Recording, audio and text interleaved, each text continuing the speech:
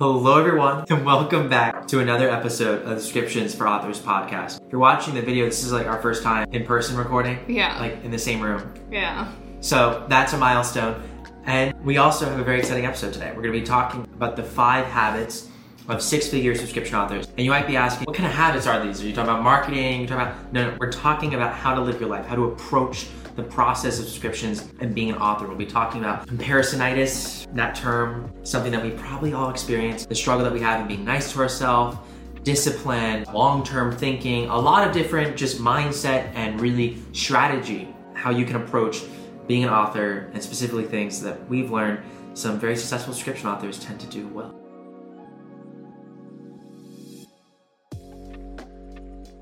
I think the first big habit we wanted to cover is trying not to compare yourself all the time and trying to just be happy with where you're at. Not saying that you don't look at people around you, but really trying to not fall prey to viewing other authors as competition, but instead viewing other authors as collaborators, because subscription's all about community. What would you say if I had to tell you, like, what has been a time that you've struggled with the competitive, collaborative aspect? Like, do you see yourself in some moments being like, I'm feeling like I'm looking at the rankings or feeling this type of thing? Yeah, so as a wide author, comparison happens for me like almost every single day because I'm constantly flooded with friends who are in KU and they're always talking about their rankings or they're always talking about how many page reads they have. And I'm just like, as a wide author, I'm seeing this and I'm like, oh my gosh, like, they're making so much money, I should join KU. Like, they're so much further ahead of me, and I feel like all this pressure to be better and do more and more.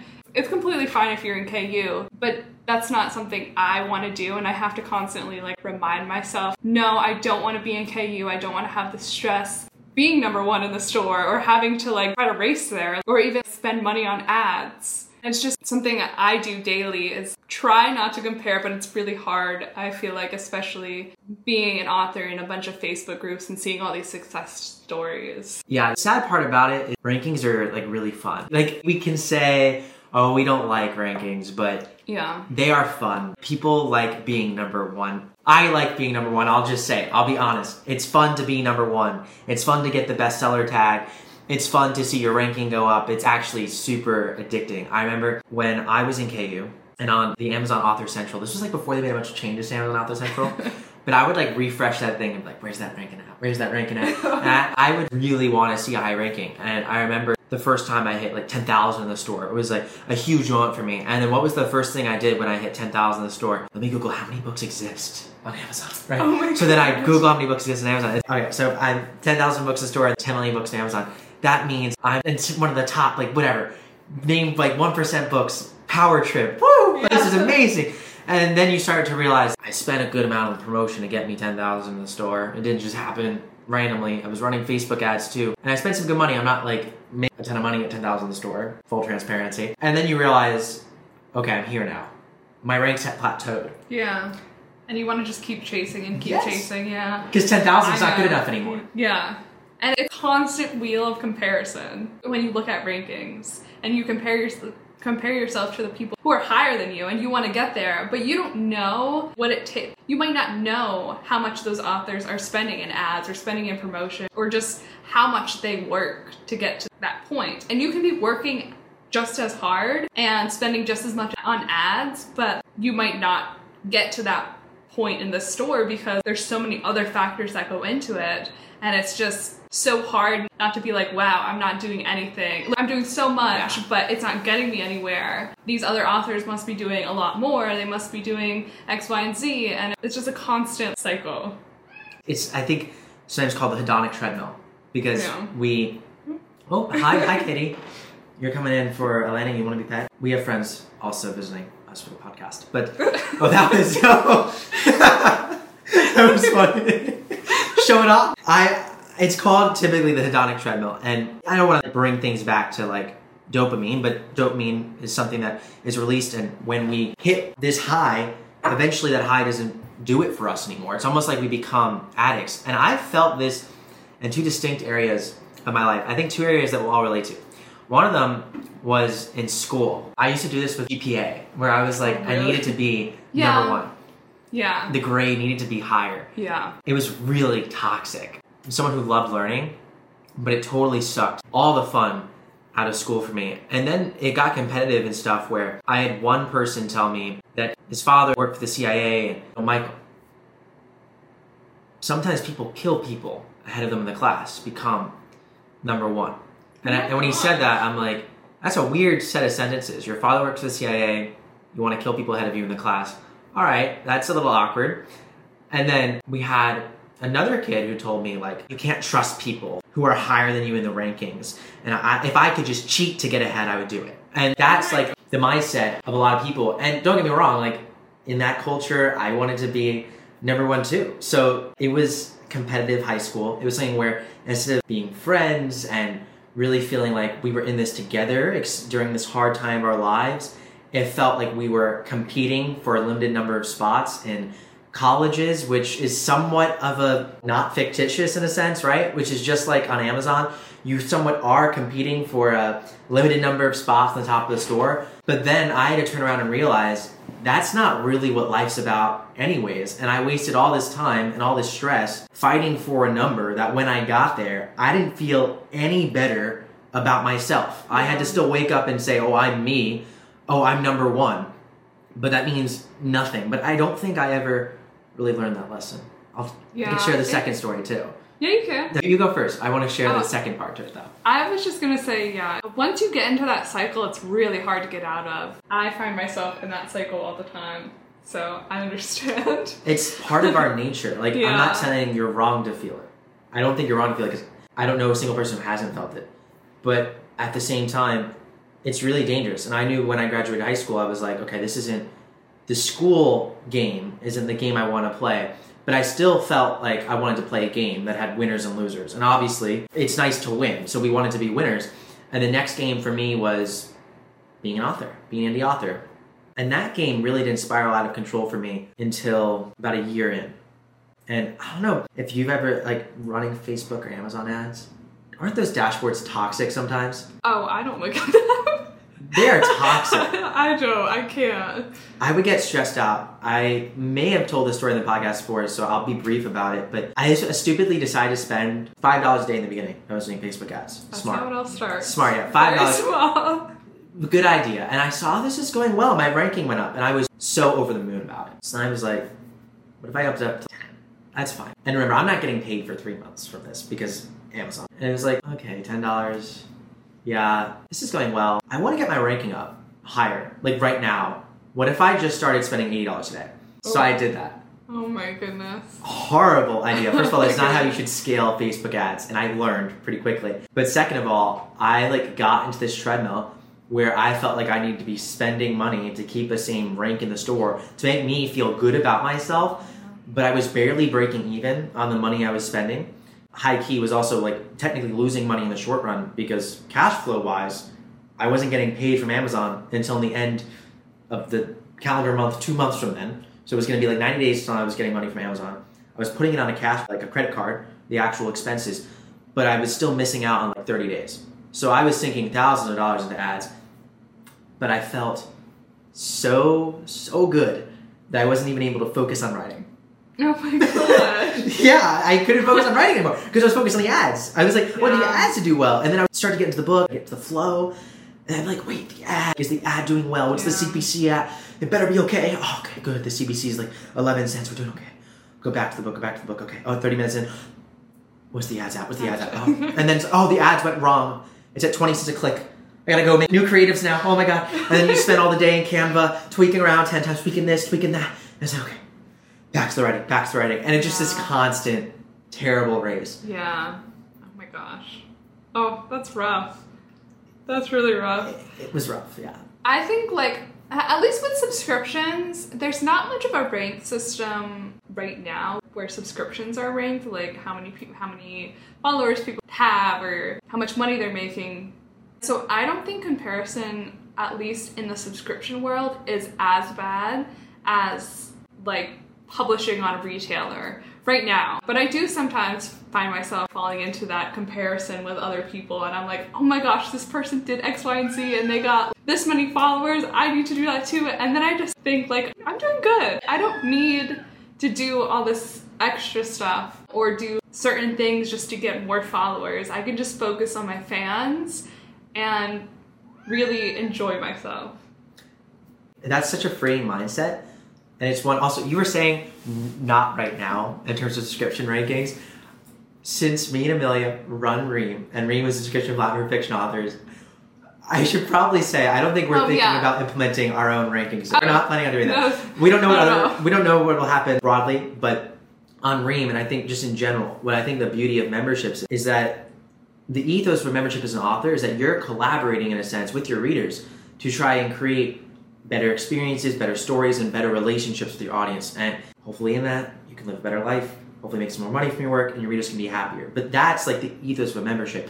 And the interesting part about a subscription, so on KU, you get the same amount per page read.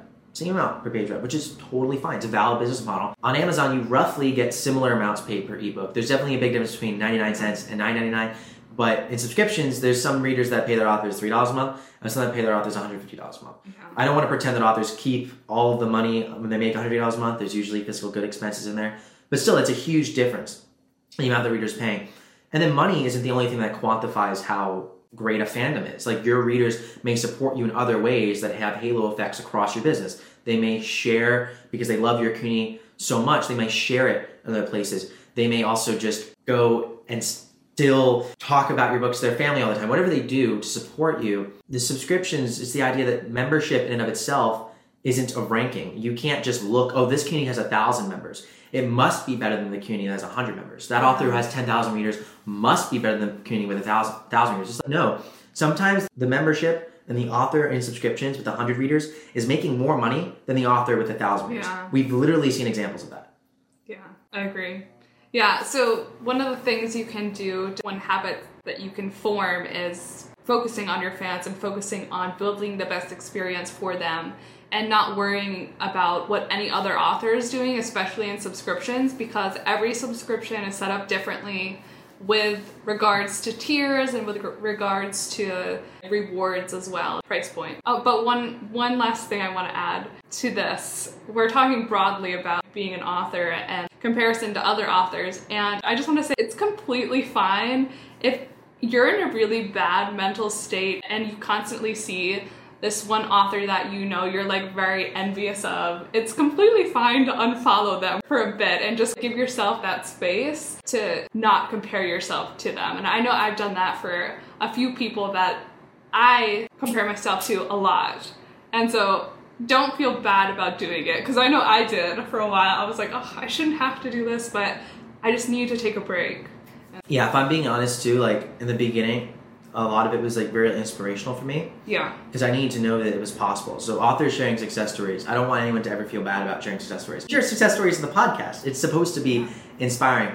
It's supposed to even be enlightening. But depending on where you're at, like you were saying, and also how the success story is shared, it might be toxic for you in a moment. And that's like a good thing to step away from it. I know that I myself don't interact actually all that much in any of the Facebook groups besides subscriptions for authors. And it's not because I don't think some of the Facebook groups are wonderful. I think there's a lot of wonderful Facebook groups. But for me, it's not always even a healthy space for myself to get caught up in. I always sometimes see too people with new ideas and new ways they're making money as an author, and I instantly feel pressure to be like, oh, I should try this. Yeah. I should do it. And this is one thing me and Amelia talk about a lot, and this is going to sound ironic because we built Ream to help authors make money with a new way of running your business and subscriptions. So one would think we would love authors exploring new ways, and we do, but at the same time, I always caution authors against thinking you need to start a subscription tomorrow because it's going to change your life and this is going to be the thing. It's okay. Your friends might be starting a subscription. You might listen to a success story of one subscription. You might be comparing yourself to them. You might want to be part of what they're doing, but you don't need to try and feel like you have all this pressure and need to do this. And I think this leads perfectly into our second habit, which is be nice to yourself. Yeah, I agree. As creative people, one of the things me and Michael talk about a lot is we always feel we have to be working, we have to be doing something to get to that next level, to reach those goals. And so like sometimes it's really great to just slow down and realize, hey, I've done all of these, I've achieved all of these goals, and I can just relax for a little bit. And I know like I get caught up so much in, okay, I achieved this goal, and I don't even celebrate it. I'm just like, okay, that's cool. Let's go on to the next thing. Let's go on to the next thing. What else can I do? I want to get bigger. I want to have more fans. And I took the time this year to like decide that I want to celebrate every one of my book releases, every one of my translations that I have out, because like, those are huge accomplishments. And I, last year and the year before, I was not celebrating them, and I was just like, the day came and went, and I was like, oh, it's just another day, another book's released. And it was very toxic, at least for me. And so it's really nice to just slow down and celebrate those little things, even if it's just like going out and getting like a cupcake at the store and just be like, yeah, I did this. This is really cool. I agree. And it's the little things too. Like a celebration does not have to mean a trip to Disney World or Vegas. Although if you promised your kids a trip to Disney World, I can tell you from talking to multiple authors that you probably have to follow through on that. They definitely will hold you to it. But small celebrations, but might feel like not a big deal, taking the time to step back and recognize yourself and what you've accomplished and your readers and what you're doing is super important. I am personally always trying to get better at this. Always. It's something that when we write one book, never have I ever felt the feeling of, that was it. We got nothing else left in me. Yeah. We're always ready for the next one. We always have the next book in the series, the next series, the spin-off series, the world that we're creating. And I've talked to so many authors, and this makes me feel like I'm not alone in this, which thank you for making me feel like I'm not alone in my insanity. You have a 3-year plan with all these books you want to write, written on a whiteboard. And month by month, you've got this and this one and this series and this series. Trust me, I've been there before. Been there. But that's something that you could get lost in, because then it's, oh, I finished one book, but like the 3-year plan still has to go. But then it's like, what happens in 3 years? Do you still have a 3-year plan? Because then you could always have a 3-year plan. And then this sounds morbid, but sometimes you go to the story world forever. What happens then? Oh, it's morbid, but that's where did you take the time to realize that at some point it's not always going to keep going forward? Yeah. It's really sad, but yeah, I know. Oh, that's rough. It's something really important for us to think about, to ground ourselves in that. Every moment is something that's meaningful, and we're not taking the time to be nice to ourselves, to be grateful. What is life if you're always working? Yeah, that's deep. But yeah, that's very true. That's actually one of the things, one of my goals this year is to get back to where I felt like this was a hobby rather than it being work. Because when I started writing, it was just a hobby and I loved it. I loved sitting down.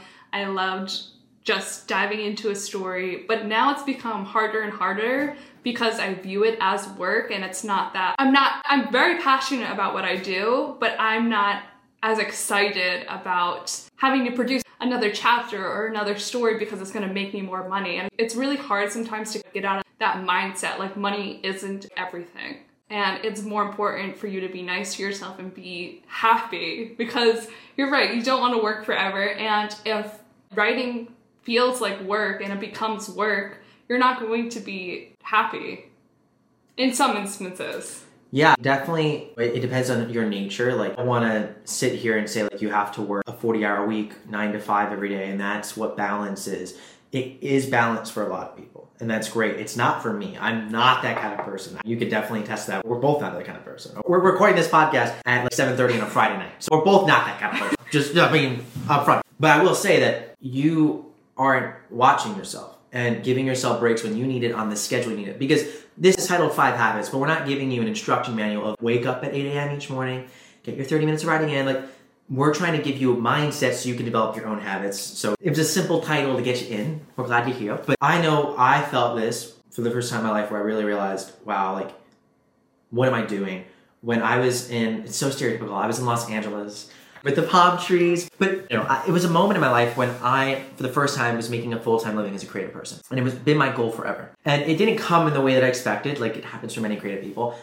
I started off as a science fiction author and then was live streaming. It was making a full-time living live streaming, which, like, I say it now because, like, I don't live stream anymore. It's a whole other world that I had for an era of my life. But at that time, I was working on live streaming, and just like creative people, we do many things at once. I was working on a creator discovery startup. So I was trying to build a created platform where basically people create their own profiles of what they love online and share with other people. So we're doing that. I had a YouTube channel, and I was still in school. I low-key kind of took a break of school that semester. There was a lot going on. And we were road tripping the country all the meanwhile. And we had taken like a couple weeks to live in Los Angeles. And I remember thinking like, this is it. Like, this has been my dream forever. Like, I'm working with creative people. I'm meeting like some of the coolest creative people on the planet. I got into meeting famous people. I brought beer to the Sway Boys house. Can't like advocate showing up celebrities' houses with kegs, but they were happy about it. I had met the executive assistant of Elon Musk in a hotel lobby, and we gave her pizza. It was very fun. So we were like creating all these videos that we were like really passionate about. We're like young kids, like living our lives, trying to make our dreams come true. But in reality, we weren't actually taking time to live those dreams. And I should have been so happy during that period of my life. And in many ways I was, but I was also super stressed. I felt so much pressure on myself. And I felt like I always wasn't doing enough. I would wake up every day with a long list of things to do. And I'd go to bed with half of it done, feeling like I was exhausted and tired. And like I just was not enough as a person deep down inside.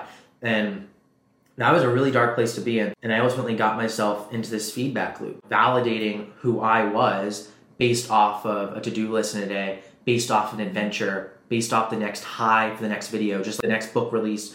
Been there too. And I just had to realize I'm also outside of my creative work too. Not only do I have to be nice to myself as a creative person, but me, Michael, is not just Michael the author. I'm also something else. I need to give myself time to be that. Yeah. I don't have a similar story, but I do have a story that kind of goes off of that. And it's actually being nice to yourself when your fans aren't nice to you. And this is a rough one for me because in the beginning of my career, I really loved reading all the reviews. And one thing I've had to do is stop reading negative reviews. But I still read the comments I get on my serial fiction and on my subscription. And some of those comments are really not nice sometimes. And I remember we were recording a podcast a while ago and I had been reading through really nasty comments about one of my stories. I think it was either you, I think it was Elle Griffin. It was, she's so sweet. And one of you guys asked me like, how are you? And I just broke down in tears because I was so upset. Oh my God, I'm gonna cry. I was like so upset because these are my fans that are supporting me and they're hating my content or this specific book. And so one of the things I did because I didn't want to deal with it is I just pulled the book down and I was like, you guys just kept telling me you didn't like it. And so I can't continue to update this story for my own personal mental health because I'm relating these comments to like who I am as a person and I can't deal with that. That's gonna hurt me. It was rough. That, first of all, I'm really sorry about that. No, I remember that day. Yeah. And Al, if you're listening, thank you for being such a great friend and so understanding. And that's the thing too, is that if you have a good group of author friends when something like this happens, they're a good group of people to turn to. Because from experience, I don't know if your family will understand. I don't want to say they won't, but a lot of people it's very tough to relate to. If you're not someone who's creative, putting your work out in the world. Because they'll just say, oh, move on. But it's, no, wait for a second. Because as much as I just said earlier, like, you need to give yourself space to be yourself outside of your creative work. That's not just like a, cool, I understand that. Thanks, Michael. I'm going to walk away. I'm here to tell you that it will be a constant struggle, a constant battle. And I know we both face, you listening probably face. And a habit is just to be aware of it and to try and manage it and give yourself the space when you need it and be constantly, okay, I need to take some space. Okay, I'm actually going to lean into my creativity now. I'm going to lean into putting my heart into this. But then at some point you have to be like, I also have a heart too. Yeah. And I think that kind of leads into the third habit we have, which is discipline and consistency. And one of the habits is time blocking for certain things. And we put this down to relate to time blocking in your work, but I also think it's really beneficial to block out time for yourself. And that's something I'm working on this year, but like, to just be able to block a couple hours of your day and say, hey, I'm going to go like to the gym at this time and I'm going to do that every single day. And I'm not going to feel bad about it. I'm not going to feel like, hey, I should be working on my business during this time. No, I'm taking time. I'm blocking this time out to work on me, which I think is very important. Yeah, it's so important. I had a class in school that I'm in. I had a entrepreneur come in. She a social impact CEO. She runs a company that is called Access Tracks. So it helps people who have trouble maybe navigating over terrain like maybe sand on the beach, especially people who are in wheelchairs. It helps them navigate over that through these plug and play tracks that you can place down. So it's a really great product. She's passionate about it because her mom growing up had a really horrible seizure and was really in a tough spot mobility-wise for many years. And where I really related to her story was not only the passion behind what she's doing, what she's building, because I'm like, yeah, I feel that as an author in my stories. I also feel that as running Ream, like I'm someone who's faced these problems as an author, knows like the dark side of like really the mental health behind it, which we're talking about today, and how we wanted to try and create something that could be a bit nicer to you all. In the process of that, we're not always nice to ourselves. I felt this myself. And she came in and just was like, I was working every second of the day. I had a full-time job, and then I'd get home and I'd be working every minute on this. And I eventually realized I can't keep doing this every moment of every day. And she finally just said, I gave myself 4 hours in my calendar a week where I would just do something for me. Whether it was like going on a hike, she lives in sunny Southern California, jealous, but wherever you live, whatever you like to do, whatever you're able to do, to give yourself that space is important. It's honestly something I'm not great at. I don't do very well at all, but I'm trying. I definitely do working out pretty well. I try and do that very regularly. And I also try and really get outside a lot, but I don't often do the guilt thing. Like you were saying, like not guilting myself into it. I just feel like I don't need to do this, but I'm still guilty about it. Yeah. That I'm really working on. Yeah, it's hard because when you're like a business owner and you run any business, even creative or not, you feel like I should be working on this all the time. Like I want to get to the next level, and the only way to get to the next level is constantly working on the specific thing. But that's where like burnout starts, and when you don't give yourself time to just do stuff for yourself, you're going to start like experiencing that kind of burnout or a decrease in passion about what you're doing or all these other things. No, it's beyond true. I had this problem really bad about 2 years ago now. I was just coming off of the YouTube and live streaming and also working on a company, and I was exhausted. I was at the point where I just was like running on fumes and didn't realize it. And it took my grandma dying for me to take a step back and realize, trying to process that, I am moving way too quickly. And I am not giving myself the space, just rest. And I should have, in hindsight, did a much better job at setting rules for myself around not just committing to my work, but committing to doing the things I need to do to be the best version of myself. And we'll talk actually a little bit more about some of the things I typically do in a bit, but I do want to just mention when it comes to working and setting rules around working consistently, one thing that I personally have found for me, it's personal advice, is that the advice of setting consistent rules every day and a consistent schedule every day doesn't always work for me. Waking up and going to bed at the same time definitely is a good idea. That's changed my life. Totally changed my life. I need to take that. Yeah, it's the best. I'm like not tired anymore. Like very rarely tired because I just wake up. Usually I go to bed around 11 and I wake up around 7 every day. That like really helps me. Some nights I'm more like 12.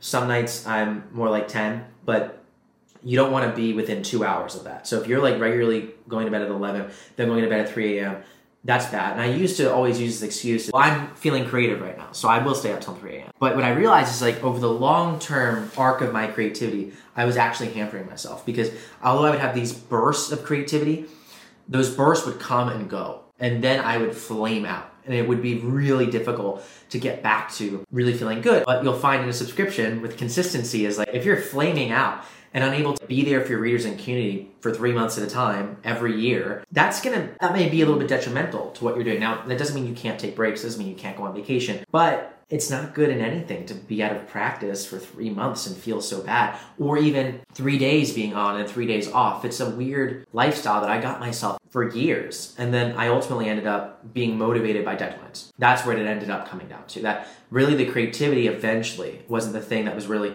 sparking this. It was the deadline keeping me up till 3 a.m. that I became creative for. And then you get into the cycle of the next deadline. I caution people around doing that because it can feel like you're setting rules with deadlines and you're holding yourself accountable. But in reality, you're not actually setting rules for your lifestyle. I didn't do that and it definitely hurt me. That's interesting. Because a lot of times this kind of goes back to what we were talking about before and me wanting to get back to where it feels like a hobby and not work. But right now I'm motivated by deadlines and I write the stories I need to write to get them out on serial fiction platforms. But I've been finding more recently, like those stories that I'm writing like that, I'm not as passionate about as the stories I'm just writing whenever I feel creative and whenever I feel like it is a hobby. Do you know what I mean? I do know what you mean. I don't want to also say that deadlines aren't important. I have deadlines. Like, I constantly put deadlines on myself. It helps me. But my main point was like, don't constantly forsake your sleep, specifically your sleep, because of a deadline. That doesn't mean I don't think you should work at the same hours every day. You might be inspired. You might have a deadline one day where you're going to write 6 or 7 hours a day, where you're going to do this marketing thing 6 hours a day, because that's what your deadline is. But I do caution against, I have a deadline, so I'm going to stay up till 3 a.m. because I have this thing that's so important to get done. Like that, over the long, it decreases the years that you live sleeping like that. It's like a very big deal. I don't want to say that, but some of the classes I take in college are around neuroscience, so I'm very interested in the brain, and that is just something I want to say. Like this semester specifically, I have a Croatian medical student. He studies sleep, so I'm just like absorbed some things he's saying about sleep, and I'm like, woo, okay, all right, man. I understand what you're saying. I'm gonna take this one to heart, and I can say that the sleep thing has been important. About other things, I'm the type of person who goes all in on what I do. So I want to obsess about a project over 2 or 3 days, then I'll move on to the next project. So I'm definitely not suggesting deadlines aren't important. Those deadlines often tell me, obsess about this thing right now, but don't obsess about that thing until 5 a.m. and then wake up at noon and be like, whoa, new day. I think that can be hard for a lot of people. Yeah, I agree. That is rough. Oh, I've done it. Sounds rough. I've done it. Y'all have seen my posts in late hours in the Facebook group. Don't think this was like a past Michael in another generation. Like old, wise Michael speaking. And these are things I still struggle with, for the record, and things that I've like done actively. like these are things like you could just go check the Facebook history. I was gonna say, sometimes I get a text at like super late at night, and I'm like, oh my god, he's still up. This happens. It will still happen. Don't get me wrong. Like I'll get excited about something. I'll need to research something and get my answers. So yeah, take what I say with a grain of salt. I'm speaking from struggle, not from the perfection. I'm not speaking from perfection. But I think this goes on to our 4th rule, which we've talked a lot about, but I want to reiterate this, which is grounding yourself in the moment, being present. That is a habit of a successful subscription author. And I think there's a lot that we could talk about off this. And the thing that I wanted to ask you about, Amelia, is have you found a difference in when you're able to be present for your fans? What does that mean to you, being present for your readers? When you're even reading their comments and being like, I'm in the moment here. I'm really paying attention. I'm listening to them. I'm empathizing with them. Yeah, to me, that's the best feeling in the world. And for the longest time, especially last year, I got away from doing that. I didn't do that every single day. I stopped reading the comments and it was all about work. I need to write more. Forget about the comments. Forget about people loving the story. I'm just going to write more. And I was like, to get back into this feels like a hobby rather than work. Every day I've been reading all the comments I got on the previous chapter that I just wrote and published on serial fiction websites like Wattpad and Radish and Inkit. And I really am trying to become like more in the moment with them and respond to them. And I even like set goals for them. If just recently we reached 500,000 views on one of my updating stories on Wattpad. And I was like, the week before, we were at like 400,000. And I was like, whenever we get to 500,000, I'm gonna do a double update that day. And it was so cool to just be in that moment and just watch the views. Like, we shouldn't look at the views, but it was so fun to see how excited other people were to get that double update and to get that kind of like reward. And it just brought me back. I was like, this is what I love doing. I love seeing how happy people are in the comments and just living in the moment of, I wrote this story, other people are loving it too. Yes. I'm with you. I also want to just highlight something you said. You said don't focus on the views, or that shouldn't be the thing. But especially because this podcast, our advice may have come up on the other end. I want to add nuance to that and saying that it's just not about going to any one extreme. Ignoring the views as an author creator is a bad idea. If you're not getting views on what you're doing, it's a good indication that maybe you should switch around. Maybe you should adjust, right? But then the other end of things is we're not media companies. We're not media conglomerates that have to pump out content incessantly and have to just obsess over the views because of an ad or a publisher's check. Like, we're doing this somewhere in the middle. And the answer is not to go to one extreme or the other. Although in some moments we might be closer to one extreme and other moments closer to the other extreme. I get that. That's part of human nature. But I do think that part of being an independent author, an author creator, is being able to find that middle ground between views do matter. Because that's how we get paid, ultimately, from readers reading our work. And Even if it's something like subscriptions where you don't have to get a certain number of page reads because you can make more money from certain readers because your super fans are willing to support you more. That's great, but you still need people reading your work, right? That's still what this all goes back to. It still goes back to you need someone's attention to be able to garner trust. And with that trust, we're teaching you how to build worlds around that and build incredible businesses. That's what we do here at Subscriptions for Authors. But the numbers still matter a bit. So I definitely want to tell people, don't view it as one extreme or the other. So I love that you have that balance right now. Yeah, it's really nice because that's what I used to do when I first started publishing and it wasn't a business. It's really hard. This is probably going back to a few previous points, but it's really hard once you get trapped in a cycle of this is a business, I need to make more money, I need to find more fans. It's really hard to get out of, and it's really hard to, I don't know the word, but to backtrack and go back to the roots that kind of grounded you in the beginning. And yeah. What made you feel so magical as a reader? What made you feel like I need to keep reading this book, and then you read the next book, and then you eventually start to be like, I want to write a book? What possessed you to do that? Which is amazing. It's a beautiful thing. But being able to step back and put yourself in those shoes is really important. I know that when I didn't do this and I just focused on the numbers, I immediately started to see over a longer period of time things drop off for me. This happened in YouTube. I was able to get up to 30,000 views a day at my peak on long form content, which I was very excited about. But then I started focusing on what was getting the most click-through rate, what was getting the most views, and creating more of that. When if I put myself into the shoes of the viewer, I would have created completely different content. And ultimately, those people who were loving what I was watching weren't watching as much of it because it wasn't connecting with them the way it was, because I lost connection with it. That's like a scary thing, but I've seen it happen to authors before. I've seen authors almost become detached from what they're doing because it becomes a business. And then the other extreme is, how do I make this a business? I want to feel that, I want to have that problem. That sounds like such a good problem to have. And I understand that as well. And I would just tell you that what's going to give your readers that feeling is tapping into more of that feeling for yourself as well. So it can't hurt to try and be more in touch. Yeah.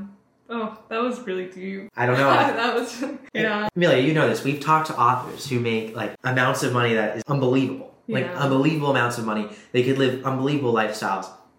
And I'm not always convinced they're happy. Yeah. Not all of them. There's some very successful authors who are unbelievably happy. And I love you, and I know many of you too. But there's some authors who really aren't.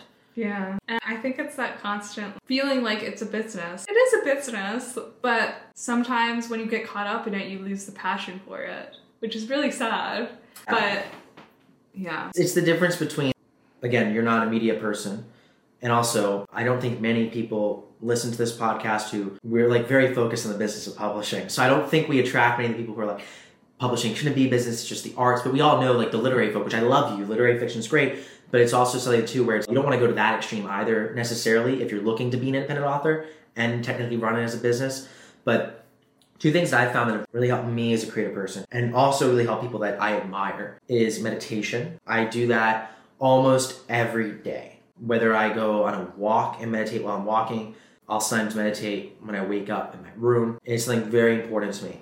And then another thing I do every week is I go to therapy. That might not be something that you want to do. You might want to do something in another outlet that's similar to you. But doing something therapeutic in your life every week is important. And for me, I found that having the accountability of needing to show up at a specific time to talk to someone and have no expectation other than just talking about what's on my mind and what I'm going through and not feeling like I'm dumping on a friend, because you can feel that way if you're just talking about an hour a week with someone to your problems. And you might also feel the people in your family, even if someone is there like that for you, which not everyone has people in their family like that there for them, and I'm aware of that.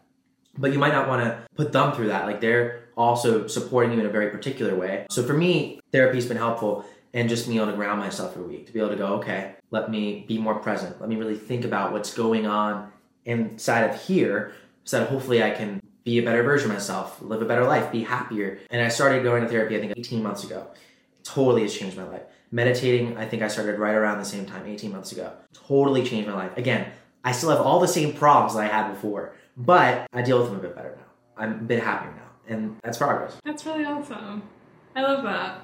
I don't do meditation, but every night, or depending on the time of day, it doesn't really matter what time of day it is, but I spend about 2 to 3 hours, literally just walking around. I have this like huge room upstairs, and I just walk around it, pace back and forth and listen to music, and it's just like the most calming thing in the world for me. That's therapeutic. That's definitely therapeutic. Yeah, it's crazy because I'm not doing anything, but it brings me back down, and I'm just like, I can do this. It's very grounding. So I love that. We all have our own personal habits. We just shared ours. We'd love to hear yours. Maybe we'll start. Someone should do this. If like you're listening to this podcast, you're like, wow, like I mean, you like this. First of all, let us know, because we have no idea what podcast episodes you like unless you tell us. Just like it's important to have your readers let you know what they like. And if you like this episode, maybe we start a thread in the Facebook group. I'll let one of y'all start it. Make a post about, hey, what are our habits that we do to maintain our wellness? I'd love to hear what some of y'all do. A lot of times it just takes realizing what other people are doing to realize, one, we're not alone, and two, maybe there's something that someone else does that helps them that can also inspire someone else to help themselves. I leave it to y'all, and whoever does it, I love you. But we'll move on to our last habit here, which is habit number 5, long-term over short-term thinking, as one of the tenets of being a subscription author, one of the habits of a successful subscription author, which this one is easy yet hard. It's like easy to talk about, think long-term over short-term, but that doesn't do much. I feel like it's a constant pressure that I always feel between short-term and long-term and trying to balance that. yeah, I agree. I've been thinking subscriptions are built off of long-term thinking and relationships with your fans, but it's really hard when you're caught up in a fast business growing mindset. And it's hard to see me doing the community stuff, like talking to fans and hosting live events online and doing all this like little stuff. It's hard to see in the moment how much of an impact it really makes on your business. Every time I do community stuff, I'm like, oh, like, I don't know if this is going to do anything, but it really helps me get closer to my fans. And when you're really close to your fans, especially in a subscription business, it's really beneficial for you. Yeah, no, that's a really interesting thing. It's so much easier to tell when your books are selling well rather than when your community is going well. Yeah. And a lot of times we say the word community, it's really important, but I feel like it's really hard to conceptualize what it is, because I don't necessarily mean that your community is a Facebook group. I don't necessarily mean that your community is on Ream, although it could be. I don't necessarily mean that your community is a specific newsletter. Your community is just all the different ways that you interact with your fans interact with each other. And not one platform or one thing could encapsulate that. Your readers probably talk about your books elsewhere. Like in IRL, we'll never track that. Thank God. I don't want to know what your readers talk about in their private times. But they might talk about your books. That's great. So the tough part about this is you don't get a measurement of that. That doesn't just lead to a direct sale. You go, woo, that was fun, right? All the things we were talking about earlier. There's something that at least gives us direction. And I talk to a lot of authors who go, no one responds to my newsletters. Am I doing this all for nothing? And it's really hard to know, because you're trying to think long term, but you're going, if this is going nowhere in the short term, is this going to even get anywhere in the long term? It's a really tough paradox to be in. And it's really hard to make decisions based on that. Yeah. It's really hard. It's something that I've been struggling even communicating to people who are outside of the book industry about how little metrics there are that are reliable, like outside of book sales. It's hard to know how the next book is going to sell. Very difficult to predict that. If someone could have predicted it, first of all, I want you on the podcast. Second of all, you probably wouldn't even share it, because that's like such great formula. There really isn't one. So it's really hard to tell what's going to hit, what's going to do well. And ultimately, it comes down to the thing where most of your fans will actually never tell you. Yeah. And it says truism in customer service, but people usually only tell you when something's wrong. Yeah. And it's very easy then to think, when you get those 1-star reviews, you hear about the typo, you hear about this, like, my book stinks. But what you didn't hear was the 10 times more people than that who thought, wow, this was great, and didn't share anything. Kind of going back to that story I shared earlier where everyone was like attacking my story and I took it down. So I was receiving nothing but negative comments on that story, and I guess a bunch of people were reading it, but all I saw were negative comments. And so I was like, these people hate it. I'm just gonna take it down because I can't deal with it anymore. But as soon as I took it down, I got tons of messages. They were like, oh my gosh, I love that story so much. It was my favorite one of yours. And it just goes to show people are very opinionated when they don't love something, but when they love something, they might not tell you about it.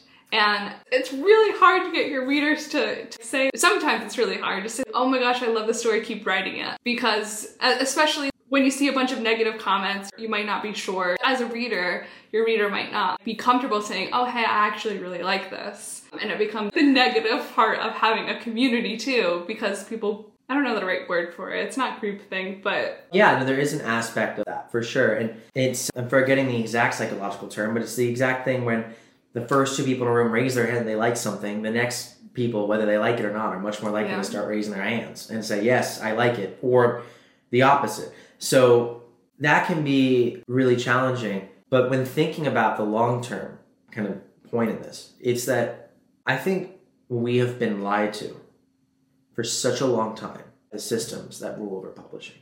Yeah. And we've been lied to in such a big way because publishers do well off of, and platforms as well, do well off of squeezing you, the author, the vendor, and trying to maximize the value that they can get from the work that you're creating. Now, there's a symbiotic relationship because they can create value for you. Maybe they can help you find new fans. Maybe they can distribute your work. Maybe they can help people access it in a way. It's a symbiotic relationship, right?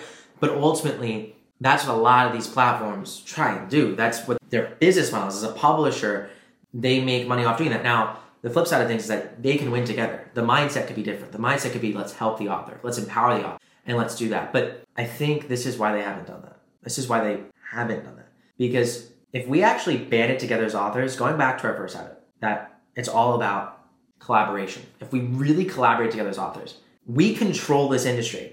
We have the IP, the readers, the trust. We have everything. We have everything. There does not need to be any platform publisher. We are the ones who have the hearts of the readers. That's why we like to say that storytellers rule the world. But if that is true, and it is, we so deeply believe that, then the people who want to rule your world have to be telling you another story. The story that just this one advance is going to change your life. The story of spend all this money on the ads, run this promo, the algorithm's going to shoot you up, and you'll get that long tail, and you'll finally be able to make a living as an author and quit your job, right? Whatever that thing is, that story usually is based around short-term success, right? It's that goal that they can hold in front of you. Do this thing that makes our business better and gives us more control over you because you're going to be successful in the next 90 days. Oh! And so it's based off. I felt that so deeply before. So deeply. But it's a lie. Because at the end of the day, you do not need anything but your stories to take over the world. It's why storytellers rule over the world. And I just think it's such a deep embedded lie in this industry. And I think, well, subscriptions is by thinking long-term, by giving you the power to set your prices, have that platform of your readers, not be ruled by a platform, but create your own platform, tries to undermine that, tries to give you the power. Yeah, I completely agree.